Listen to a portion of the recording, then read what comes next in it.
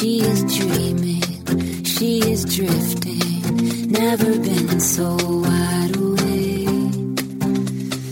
Captured in the moment by the beauty all around her, there's nowhere else that she would rather be. Hello and welcome. This is Karen Motekaitis, and you're listening to How She Really Does It, the place where inspiration and possibility meet on KDRT 95.7 FM. For all you Michelle Woodward fans, she is back on the other side of the microphone today as we go into another conversation and a deep topic. And for those of you who don't know Michelle, she's a friend of mine and a colleague, and she's worked in the White House and she coaches. She's an executive coach with C-level clients. A good friend of mine. I love talking with her. We're going deep today. We're going to talk about a simple word and what each of us make it mean. So I look forward to you tuning in and listening, and I will circle back with you following the conversation with Michelle. Thanks so much. Michelle Woodward, my friend, welcome back. I'm so happy to be here with you. Yes, it's great. So today we're going to talk about, we've been talking about the book, The Ideal Team Player by Patrick Lencioni. Mm-hmm. And you did a Facebook Live talk about it on your Facebook wall. And we're going to talk about hungry, because he has 3 values in there about what are the components of being an ideal team player. One is being smart and not necessarily intelligence or, as you mentioned, emotional intelligence, but are you able to evaluate a situation? Are you able to, what I took away, can you lead a team? Do you know how to work with people? And being humble. And then the other aspect was hungry. And you and I are going to have a discussion about that because it really jabbed at you, I guess, for lack of better words, when he was talking about the hungry aspect. Yeah, because the way he defined hungry was that sort of, that willingness to do anything, the willingness to stay late, come in on the weekend. So when Patrick Lencioni talks about being hungry, what I think he's talking about in the book is the ability to, stay late and come in on the weekend. And part of me took that as really a recipe for burnout and for having no boundaries and for, kind of having that negative drive, that being driven as opposed to having drive. And it made me a little worried because I thought, boy, to say that you're hungry and that you want it and you're going to do anything to get it just made me kind of anxious, to be honest with you, because I thought that's a recipe for a lot of people to get themselves in a difficult position. How did you take hungry? So I took it differently. I took it with being hungry, but having boundaries, right? Not the self where you go down this hole and you disconnect from everybody else. So I took it like wanting to evolve, wanting to learn, like really wanting to, for lack of better words, to dare greatly. That's how I took the hungry. But I do think what you're saying is really important because if you read that, you could take that one word and just get really tunnel vision with it and not have the boundaries, and have cost to health, have cost to relationships, cost to yourself. Right. By taking something and just dialing it up in just hunger. And, I had to do a real deep dive, a deep look at my own self, because when he described being hungry, I thought, well, I'm not. I'm successful, but I'm actually would never use the word hungry to describe myself, nor would I use the word driven. Mm-hmm. I have drive, but I'm not driven, nor do I really think I've ever been driven. And yet I've had a very successful career. And so for me, I had to look at it and say, am I avoiding it? Am I resisting it? Am I really unwilling to do anything it takes to be successful? And as I explored that, what I kind of came to is that I prioritize and value flow more than I value being hungry. And when I'm in flow, when I'm like on all cylinders and doing what I'm here to do, work comes to me. Mm-hmm. Referrals are good and people come back and, new people find their way to me and all that stuff. So I just didn't really resonate with the word hungry at all. Now, if I was 25 years old and getting started in my career, or if I was, really angling to get promoted, or I was just getting a business off the ground, perhaps I would be more hungry. But really, when I look back in my whole life, I haven't been hungry. Now, you're a world-class athlete. How about you? I mean, I was a high level athlete. I can't accept that claim of world class. Thank you. Oh, you're world class. My world, baby. My world. There were times that I was hungry and would run over people, things, everything to get to that destination. And that's where I think it becomes really dangerous, because where I was rooted in was a place of shame, right? Not good enough. And so I really tapped into that and went overdrive in my hunger. Now I like to be in a place of flow. And that's actually one of my words for 2017 is awesome. Flow. And I want to evolve. So I love to learn, and I'm really curious. And that is where I'm hungry, because there's a desire there, but there's also boundaries. And there's also, I understand that as much as I want to work hard and dive deep, I also need to step back and refill back up. And that's one of the things that I work with, like my corporate clients, because there is a lot of appreciation for what are you willing to sacrifice? What are you willing to do? How many hours are you going to log in? Versus sometimes what's the quality of your work? What value are you bringing? Right. And so those hours of logging in are more important than the value that people are bringing. Does that make sense? It's the quantity quality conundrum, which actually I just so happen to have written a blog post about that a couple of years ago. But, this is, I think we break down in like 50-50 as human beings. Are we moving towards quality, or are we moving towards quality?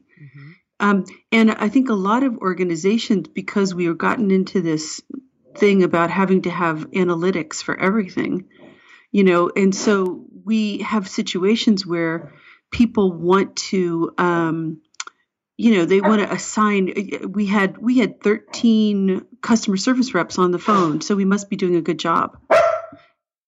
I'm sorry about this dog. And the thing is not about, no one's asking, did they answer the phone kindly? Did they solve the customer's problems? Oh, we've got 13 CSRs. We must be doing it right. And I'm one of those people who say, you could have 13 horrible people. And we owe it to our customers, and we owe it to our employees, and we owe it to our shareholders to have a really good customer service people. So we're talking about quantity versus quality. Mm-hmm. But like, I'm somebody who really is all about quality and not quantity. Mm-hmm. I don't really care. I don't really care how many you have. You know what I mean? Yeah. It's like, are they doing the job? Well, and again, with any time with books, and I get a bit jaded because of what I've been doing for the last 10 years, but, with books, sometimes we get into these simplified things. And so there was some business books, 15, 20 years ago, when it was all about, measuring things, measuring by numbers, getting rid of your bottom 5% or whatever it was. And instead of, there's some things that aren't measurable. Right. Like, right. And that becomes a hard thing. It's easy to say, oh, I have 13 customer service people and I'm so successful. But are you? What's the connections that they're bringing about? Those are harder things to measure. And go ahead. I'm sorry. I was just going to say, as an entrepreneur, and especially the kind of work that you and I do, we are service oriented entrepreneurs. We're knowledge workers, entrepreneurs. And so there's not a lot of analytics that can be applied to our work. I can't really stop at the end of a coaching session and say, do you feel 23% better than you felt before we started? Have you made 19% progress? Are we, and so for me, that it is really about the quality. And I would rather provide high touch, individualized, personalized service to a handful of clients than try to manufacture some wholesale solution that's probably not going to really work for anybody. And I think this is the big thing about being hungry when you're an entrepreneur, you've probably had this experience. I sure have. You're at some event, you shake hands with somebody, they say, what do you do? You tell them, you ask, you reciprocate, what do you do? And the next thing you know, you're being sold vitamins, or you're being sold, moisturizer, they go into the big sales pitch. One could say they're hungry, but one could also say they're kind of a jerk. Well, that would, and with Patrick Lencioni's, right, he would say they weren't smart.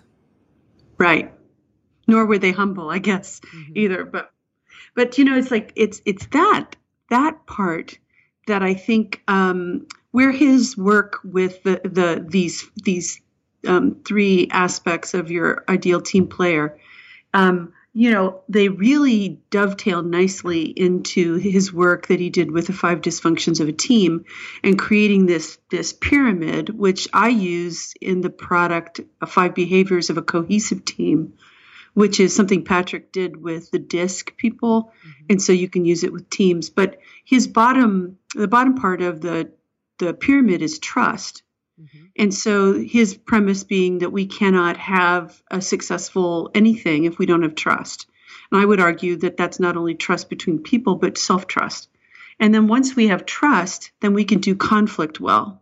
Because if I trust you, I'm able to give you feedback that could be difficult. Or I can engage in a give and take with you, but it's based in trust. And so it's more productive. And then once we got that done, we can go to commitment. We can have a shared commitment, which is about this hunger thing, right? And humble is about, am I willing to take that difficult feedback I'm getting?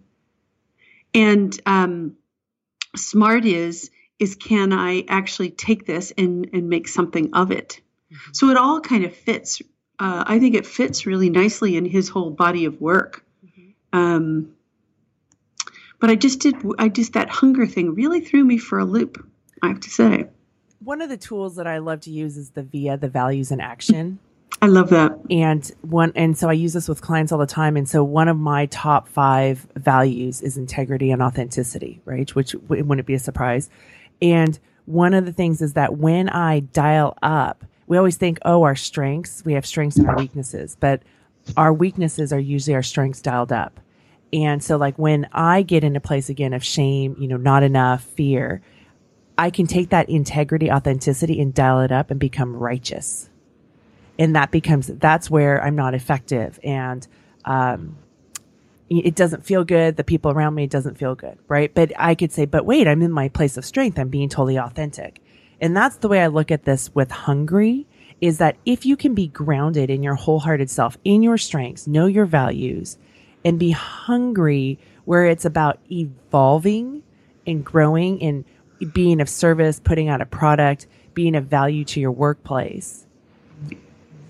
That's being grounded, right, in your best self. It's when I believe you get rooted in scarcity or shame, and much of corporate America, right, much of our society is rooted in scarcity. We're a scarcity culture. Then that's where that hunger gets to what you're talking about. This is why you're such a brilliant coach. I hope that you hear that many times today and this week and the rest of your life, because you just helped me see something. And that is, hungry is really that knowing I'm here to do this work. It's specifically, I'm here to do this work, not like I have to do this work, which is a little bit of a panic and a lack thing, or let me do this work. But it's, I'm here to do this work.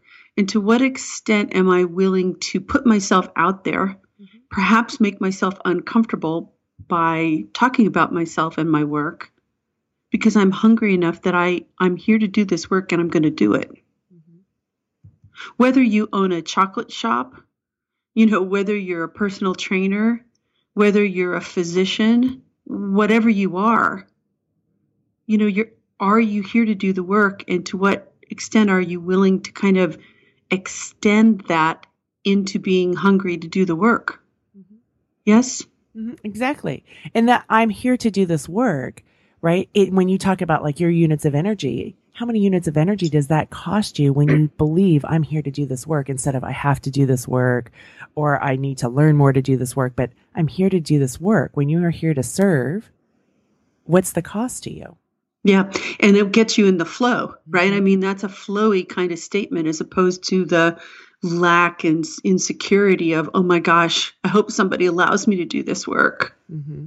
And there is a researcher, I won't even be able to pronounce his name. He's, I think, from Eastern Europe. Yeah. Schmizmali or something like that. Mikhail Schmizmali. The flow, right? You want to have challenge, but you also have to have skill set. And then when they meet at the right points, that's where you get flow. If you have too high of challenge, not enough skill, that's going to create anxiety. If you have low challenge, but high skill, then you're bored.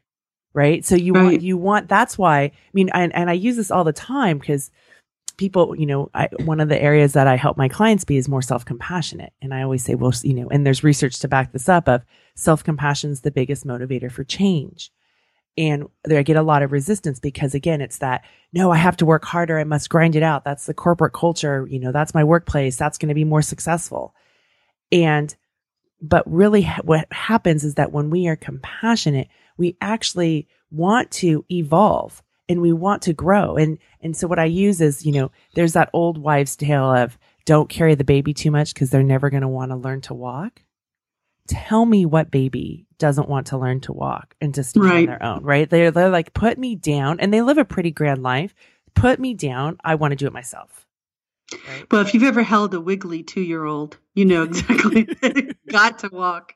Man, that's exactly right. Yeah, it's an excellent point. And that book on flow is really a classic. And I would really suggest that anybody who's looking for something really engaging and interesting to read, to pick up that book. It really is quite remarkable. So, go ahead. I'll put links to that. And also if you can send me the blog post, the quality versus quantity, I'll put that up on the podcast notes as well. So, so this hungry thing is I think we've been very clear that it doesn't mean that you have to stab somebody in the back and walk over their bleeding carcass to get what you want. It's not working 90-hour weeks just to show people you're a stud. Mm-hmm. It really means that you know what you're here to do and you're doing it. Mm-hmm. And you're willing to expand your comfort zone, which is my other idea, that we don't come out of our comfort zone, because a lot of times we have a comfort zone for integrity's sake. Like I think about all the boys in college who said, oh, come on, get out of your comfort zone. That was not about me. That was about them. Mm-hmm. Right. And so I think you have a comfort zone because you want to expand it. You want to make it a little roomier. And so, I think that we come out of we can grow our comfort zone. We can stretch a little bit in the service of the work. Because you've seen this as well as I've seen it. A lot of people have great skill and great ability, but they have a really hard time saying nice things about themselves, to themselves and to others. Mm-hmm. Well, and that goes back to, your point on trust, right? And one of the things that's really important is that self-trust is the basis of self-love. Right. So, and when you go through and Brene Brown has the anatomy of trust, which is boundaries. What's okay? What's not okay? Reliable. Am I reliable? Do I do what I say I'm going to do? And so for us to do that, have that relationship with ourselves where if I say I'm going to do X, even when I'm not accountable to anybody else, do I do it? Right. What's the relationship I'm cultivating with myself? And it's those small things that we do day in and day out that then develop and cultivate this relationship of self-trust where we can trust ourselves. And if that's the basis of self-love, that becomes so important. I really would call out to everybody who's listening that if you have a problem trusting other people, if you know trust is something that always trips you up, it's your sort of kryptonite and it's always a problem for you. The real issue then is often your inability to trust yourself. Mm-hmm.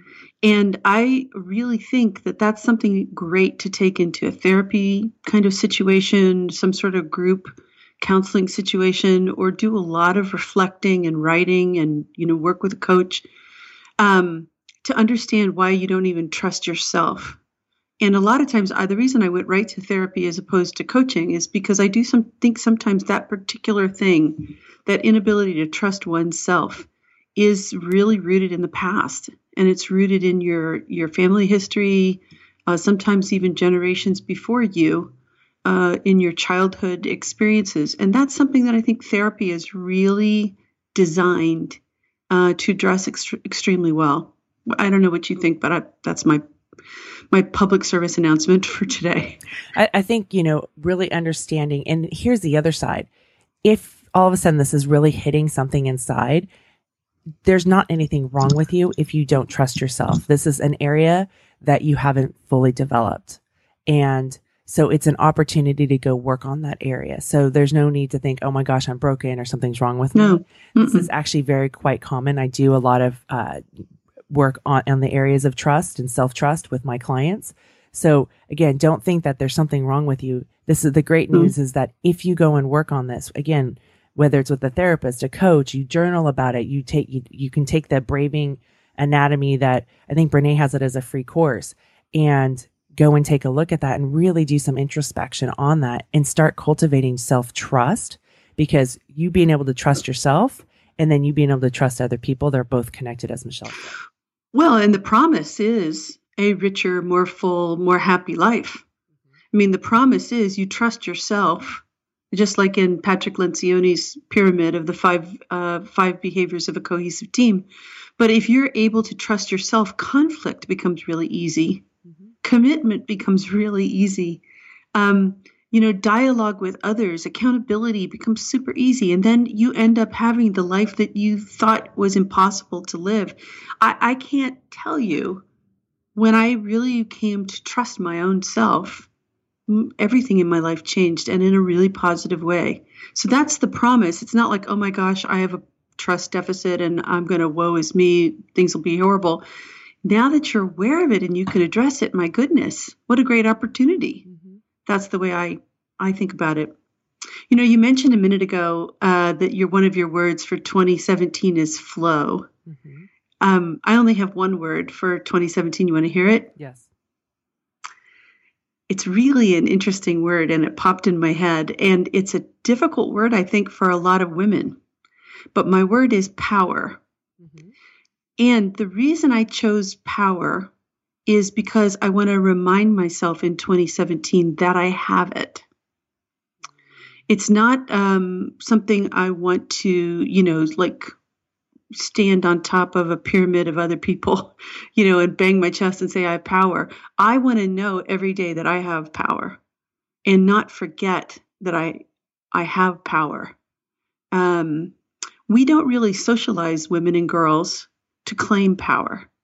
And it just seemed right and appropriate for me to say this year, 2017, it's all about power, baby. Not a overweening, clobber people kind of power, but that centered, authentic knowing. I have it. How am I going to use it? Thoughts. What do you think of that? I love it. I mean, I think it's so appropriate for what we have going on right now in the country and around the world. And I do think that there is, women in power, those two words make a lot of people shudder. Right. And it's so funny. Have you seen these advertisements for these bracelets called My Intent? So you get a little bracelet with a word. You can have any word put on it. Yeah. So I ordered one of those that says power. And I have it on my arm at this very minute. And I just got it on Monday of this week. And, I look at that and I say to myself, oh, yeah, right. So it's like a really tangible reminder of what I'm trying to have in my life. Mm-hmm. And I do think it's a little bit radical. I absolutely do. I mean, if you had asked me 10 years ago, would I have thought that would be a radical thing in 2017? I'd say absolutely not. But I do think it's very radical now. So. Yeah. You know me, radical. Oh. So I want to circle back to this hungry thing, because before we got on the air, you were saying, well, because we were talking about what would the title be, are you hungry enough? And you said, oh, you have weight loss clients. And one of the things that I had said was that often with my weight loss clients, the food is a way to distract because they don't know what they're hungry for in their lives. Yes. Right. And so the food is a distraction because, again, anytime, that's why reflection or asking questions and doing introspection can feel so vulnerable, because we have this programming of what's the right answer and I don't know.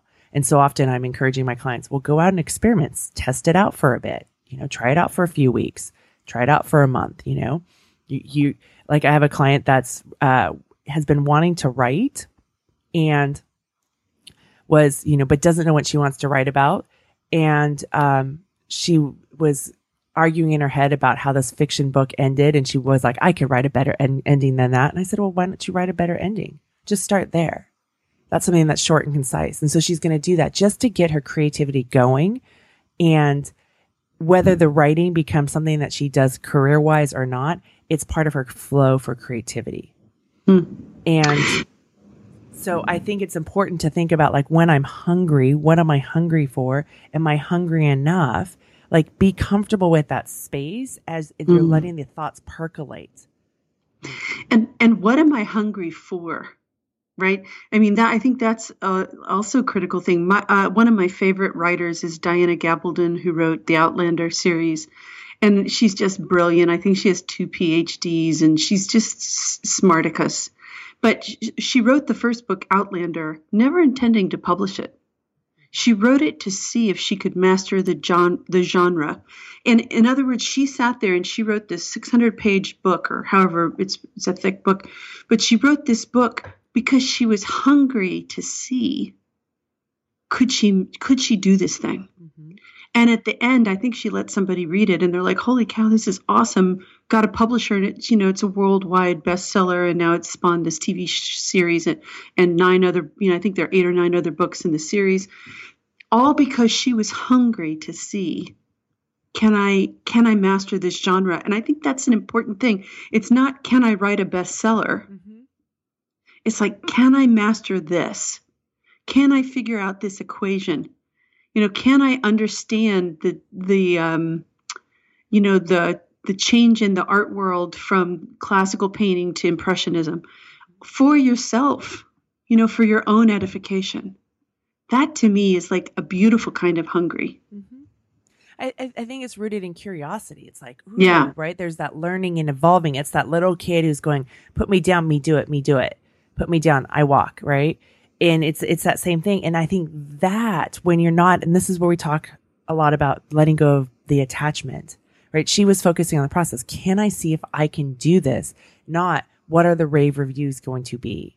How much money I can make, right? She was focused on the process. And one of the things that Elizabeth Gilbert wrote in Big Magic was, do not burden your writing with having to make a living. And I just love that, because I think sometimes we get, whether it's making a living or thinking that we have to do it the right way, instead of just letting ourselves explore. I mean, I think it's important to commit to it, but then allowing ourselves to explore the craft, the art, whatever it is that we're doing, instead of thinking that I'm going in here and I must get this transactional relationship back. I've developed this hypothesis, this theory, that so many people fear being wrong. It's like the next fear, that because if I'm wrong, I'm going to die. I'm going to die a physical death, or I'm going to die a literal death. So I need to do anything I can do to not be wrong. And so this is why I think people in our world, in the coaching world, like, they're looking for the formula. What is the formula? If I do X, Y, and Z, that's going to equal success. Mm-hmm. Because they don't want to deviate from something and then possibly have a failure, because that's like a death. And yet somebody at some point decided they were going to try peaches in salsa, right? Like, who came up with that? One day, some guy decided to try a different combination of ingredients to find an adhesive, stuck it to paper. It didn't work as an adhesive, but it worked as a Post-it note. Mm-hmm. Right. So part of me is like, if you can give up that worry, I'm going to fail, I have to do this absolutely right or else I'm going to die. And really say, I'm just going to do this, do it the way I think it needs to be done. I'm going to see what happens. And if I need to revise and extend, I will. Mm-hmm. Bingo. I mean, that's the creative. I think the creative approach.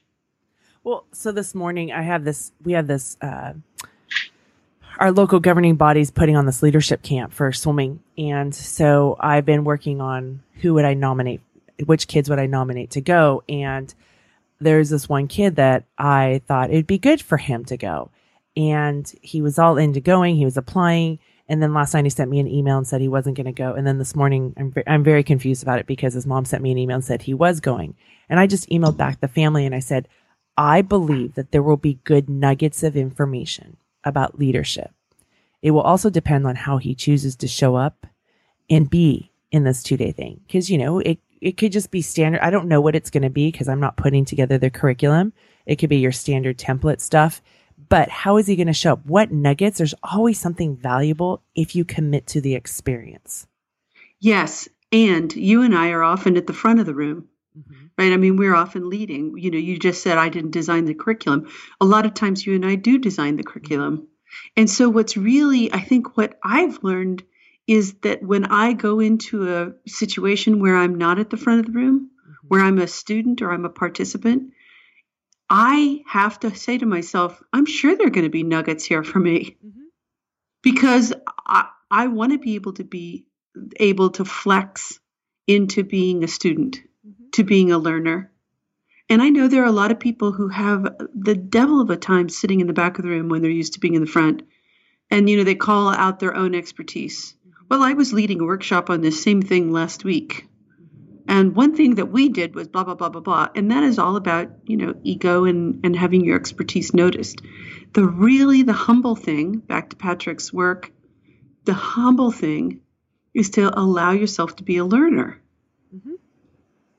Absolutely. And realizing that information, because I just got invited to be a part of this group. And this morning, I got a phone call and it was, well, it's a business development group and you're probably more advanced than this. And she said it a couple times to me. And I thought later, I go, what does that mean? And why it doesn't matter if I have more business skill sets than somebody else.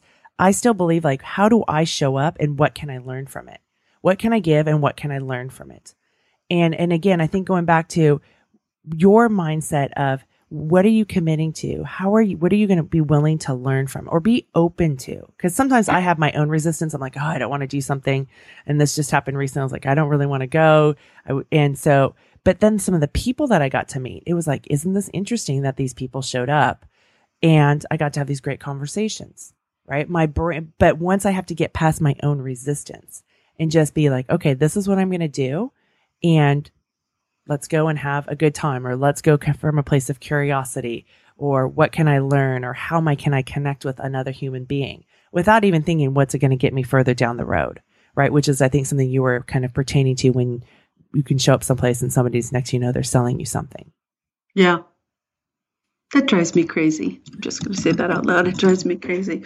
But, it's like this radio show of yours. I mean, you've been doing it for a long time now. And do you think now, do you have a different attitude around being hungry about the show than you did when you were just getting it launched? Ooh, that's a really good question. This is why I'm paid the big money. I'm just saying. So for asking these questions. There have definitely been different stages, right? Because I think when I first just got it launched, it was, how do I fill up 30 minutes of time? Because it was back then, it was a 30-minute show, live radio. And then there was a hunger for who can I get on my show? And that I've evolved out of. But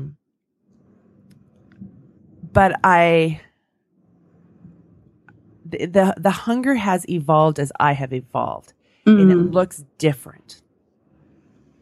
That's I think at one point it was who could I get?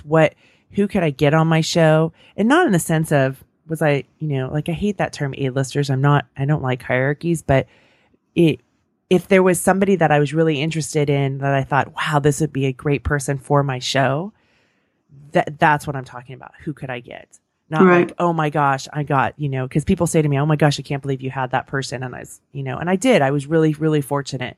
And then I haven't pursued that because I'm just, lots of people are doing that. So I'm interested in other things now. Yeah.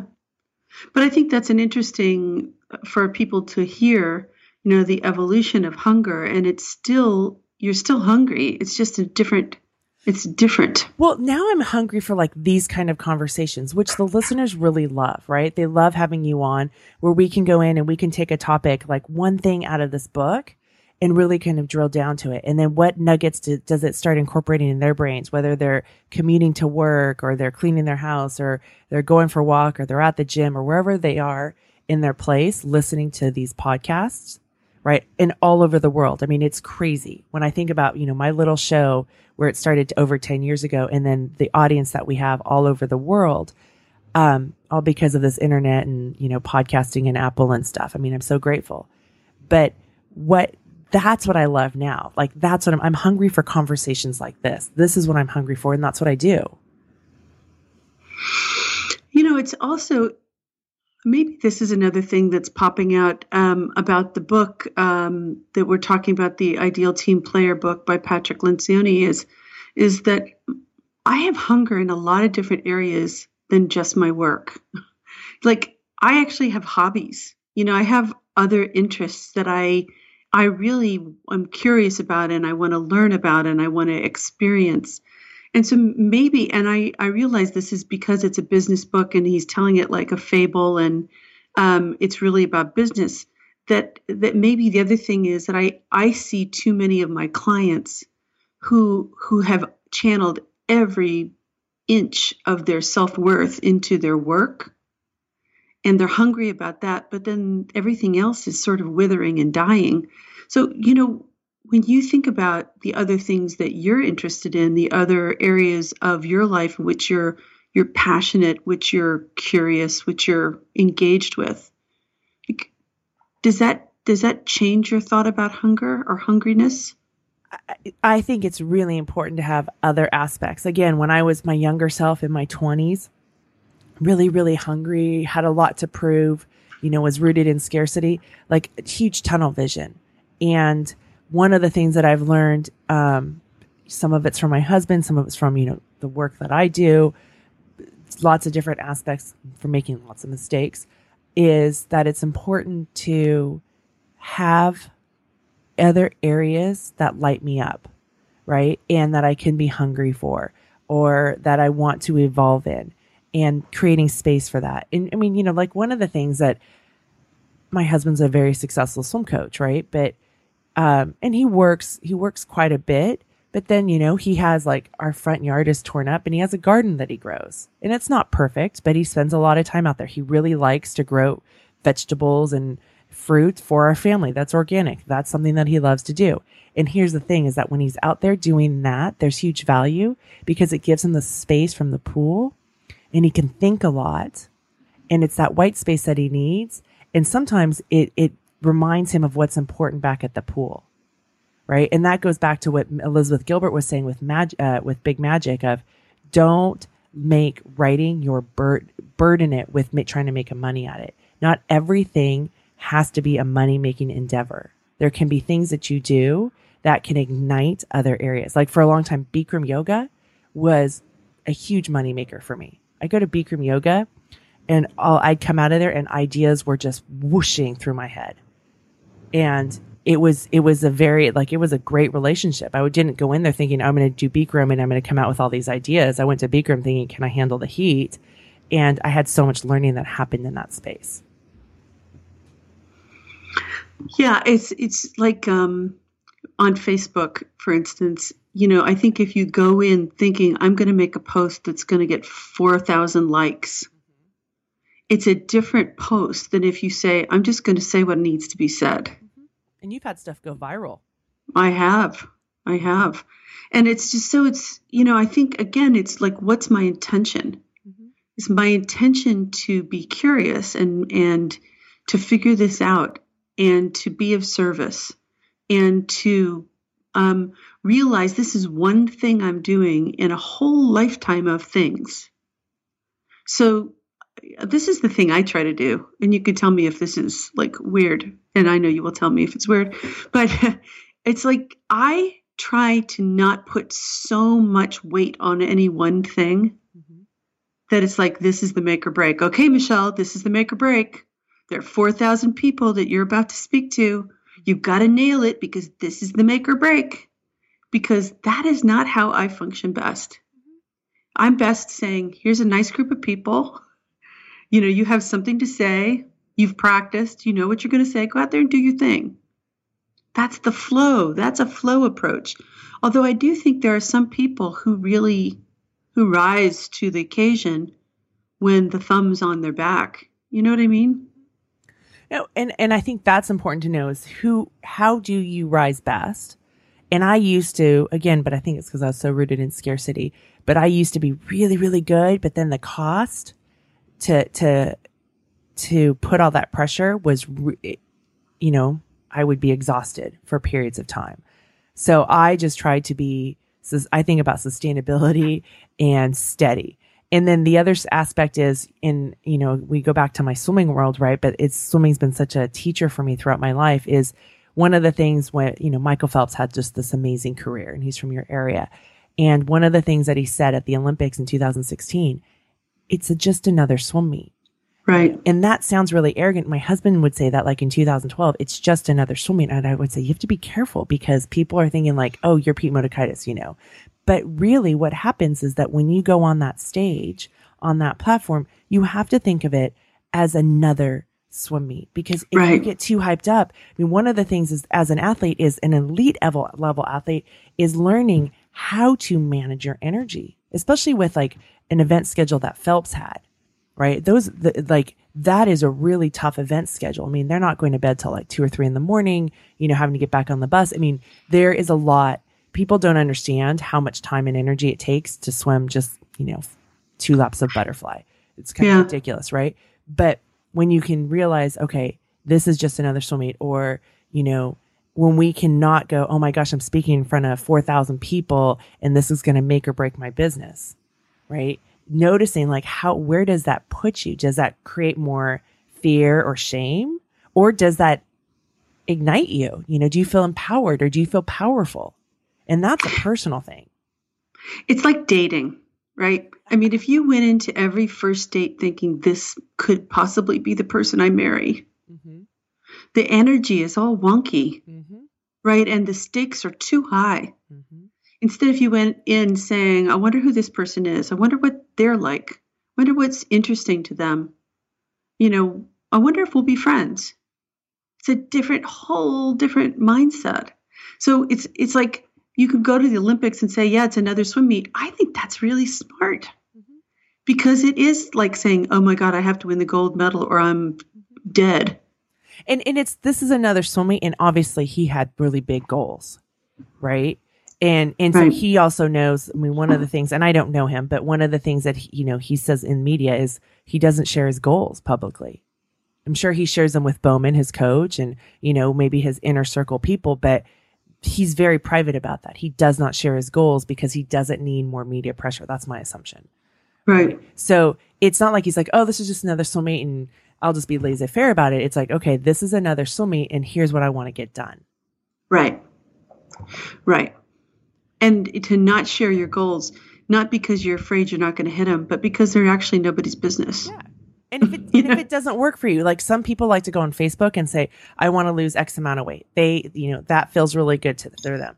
I have some clients who are very, very private and that would feel horrible to them. So you have to go back to knowing who you are. Right. Right. Exactly. What motivates you. And trust yourself, man. And if you don't know what motivates you, I mean, just test it out. Right. Right. Like, I have learned over time that fear is not a good motivator for me. I can get stuff done, but the cost afterwards is really, really high.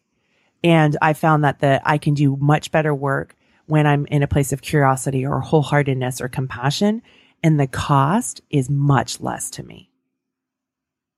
And that's a beautiful thing. And, to not take it for granted that you're there and a lot of other people aren't there yet. It's a wonderful awareness that you have. So, you know, I'm your big fan, but I think that's great. Well, I'm your big fan too. And I'm so glad that we get to have these conversations and you're sticking with me and doing these, because this is what I'm really hungry for. Having these real authentic conversations where we can, whether it's talk about something that's happening that we see a theme in with our clients, you know, because that happens. Or I love how we took this book and took one aspect of it, the hungry part, and we saw it differently, right? And how we can, it was great to hear you talk about it because I hadn't seen it that way, right? But I could see how it could go that way.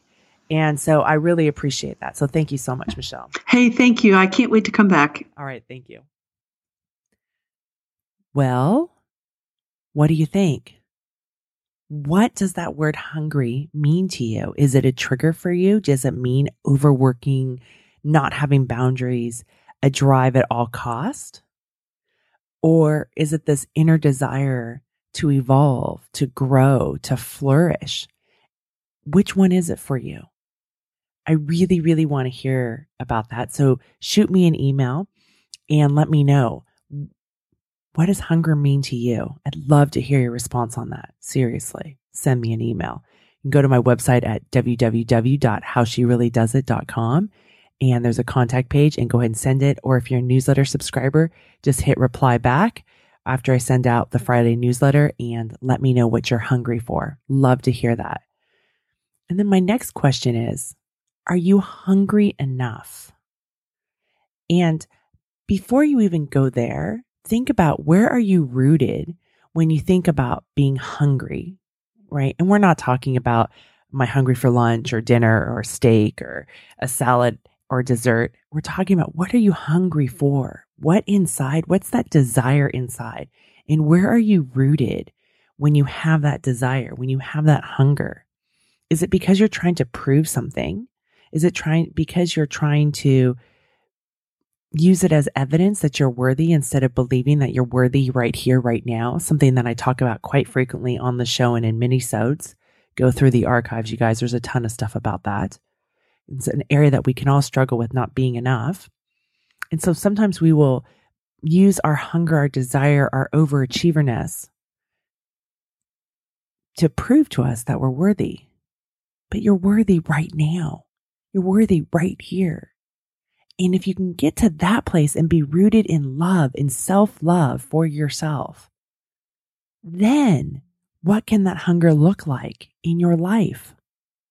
What can you go and create and cultivate and accomplish from that place, that desire of hunger, of wanting to evolve, of wanting to flourish and be in that, like I said earlier, that flow state? It's not about not having hunger and being compassionate and sitting on the couch and eating bonbons and having a Netflix binge. That's not compassion, right? That's about disconnecting. That may be about, letting entertainment feed you, food feed you. It could be about numbing as well, depending where it's rooted, right? Depending on how many bonbons you eat. If you even remember what bonbons are, those are from when I think I was a teenager. So what are you hungry for and where are you rooted? Notice that. And if you feel that you're rooted in shame, that voice of you're not enough, or in scarcity, or that you have to prove, first, that's your work to do. That right there is your work to do. You want to be rooted where you are worthy, where you love yourself. Maybe you don't like yourself every day, and it doesn't mean when you love yourself that there aren't flaws, because trust me, we all have them. We all have flaws. But it's about loving yourself. And then from there, going and pursuing what you're hungry for. And I want to reiterate something that I said when Michelle was here, and we actually talked about before we hit record, is a lot of times with my weight loss clients, their hunger for food and the emotional eating is a distraction. So they don't have to answer this question, what am I hungry for? That's a really scary question. And why is it scary? Because it's vulnerable, right? What's the right answer? What if I put in all this time and nothing comes about it? What if I do it, but I'm not good enough? I mean, those are all crappy questions to begin with. The quality of your questions create the quality of your life. Remember that, people. So it's about tuning in, being willing to make mistakes, and experimenting, testing things out. I feel like a broken record sometimes. I'm saying this over and over and over again. And I have to remind myself of that because there's some of that defaulted programming that was put into my head at some point of no, do it perfectly. Don't waste time. Be efficient. And I don't want to. And I remind myself, Corinne, this is an experiment. Corinne, you do better with more time. You need that space, test it out, and then you can circle back and make a decision. Test it out and commit to it, and then circle back. Maybe it's a tweak. Maybe it's a hell no. I don't know. But you have to commit to it and really allow yourself to experiment and figure out, okay, what do I like? Oh, I thought I would like X, but I realized that idea does not work for me. That drive, that desire that I thought was so important isn't what works for me. And it's okay that you're not going to know the answer. You're going to have to experiment. Give yourself the grace of time. Know where you're rooted. And then pay attention to the weird things that you're hungry for. It's like, really? Who would have thought? I can remember when I first went to Bikram. This is many, many years ago, and I haven't done Bikram in a couple of years. But, well, I actually went to Bikram back in 2003 for the first time. Didn't know what I was saying yes to. Went on an anniversary. That's a whole nother story. And I thought, this is crazy. I was in Alaska. I'm like, I've never sweated so much in my life. I'm never doing this again. So I had this disastrous experience. And then several years later, my husband asked me to go to Bikram with him. There was a studio in town. And so we went. And I thought, oh, well, this will be fun. It'll be a date at 6 a.m. And I go in. Don't even know what I'm geared up for. I'm in like yoga pants and a shirt. And the teacher I knew, she's looked at me and she's like, it's going to be really hot in there. But I didn't have anything else. I didn't have shorts. And I kept going back. And it was ridiculous. Every time I come out of there, I was like, I've never sweated so much. I remember being in class, standing there, watching sweat fall off of my arms, going, what is happening? Why am I here? And it was a weird thing for me to be hungry for. But internally, intrinsically, in my gut, I kept wanting to go. And instead of using the logical side of my brain of, I don't like to be told what to do. I don't like smelly environments. I don't like to sweat. And I don't like to be locked in a room for 90 minutes. And I think it's 107 degrees of temperature. Why am I paying for this? Like, instead of like, I just sat there and I was fascinated. I'm like, none of this makes sense. But something inside of me is desiring to go. And I loved it. I mean, and I was hardcore committed to doing it. I would go to like the San Francisco for the day on a Sunday, and I would come home for that Sunday night class. Usually Sunday night, I like to come home and be at home. It didn't make sense what I was hungry for. And it took me time. I don't think I understood for about a year why I liked it so much. And then one day it hit me. It was like swimming because I was with a bunch of people, but I was by myself. And I had that space to be with me.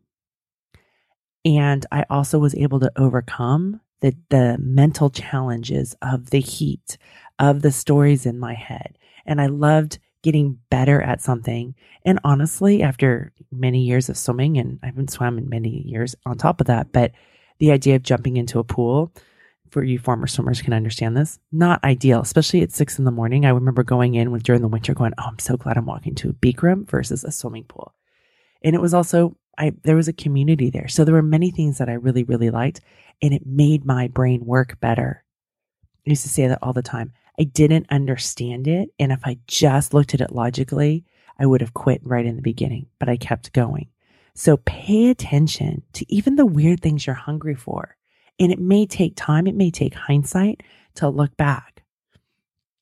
And I really hope that this conversation has helped, maybe take a stigma off of the word hungry, or that you shouldn't have desires, or that the only way to be hungry is without boundaries, because that's not true. I mean, you've heard me talk about this with Michelle today. I really believe you can be hungry, you can evolve, and you can do great work, live great lives with boundaries, with appropriate support. It's not about, I used to think I just have to work really hard and grind it out 24/7, or really 20 hours out of the day. But the quality of the stuff I was doing, the quality of my relationships, they were all really crap. But I was like, see, I only sleep 4 hours a day. Like, look at me. I work so hard. I'm sending emails at midnight. Again, it was all crap. There wasn't good quality. I was just being busy. And that was just as much of a distraction as emotional eating can be. And I really, really think about, what am I hungry for? Giving myself that space, and allowing myself to evolve. I want to evolve. And then there's times that I don't. There's times that I just want to be a sloth. And that's okay. And I give myself that permission too. Now it's not, and I want to clarify that. It doesn't mean I cancel my day of clients or, even sometimes when I get really nervous about an interview, I have this thought of, I can just cancel on them. I don't do that. I take my commitment seriously. I would never cancel on a client, nor would I cancel on a guest, even though sometimes I may daydream that because I'm so afraid. I don't want to be vulnerable. And I'm like, oh my gosh, how is this going to be any good? How can I show up? And it's scary, right? Even to this day, I can have those moments, but I still keep those commitments. But maybe on a day when my schedule's light, or maybe on a day like on the weekends or in the evening, I'm done. And that's okay. I don't have to be hungry 20 hours a day. Think about that when you think about, what are you hungry for? And are you hungry enough? What is enough? You get to determine that. I mean, that's the whole point of the show, is about you being the leader of your life, you determining what success is for you, you determining, if you want to, I've had people talk on the show about, dream big, play a bigger game. But what does that mean for you? What are your values? What is it that means for you?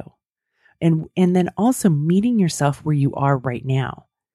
If you have young kids, take that into account because they will grow. And it's amazing.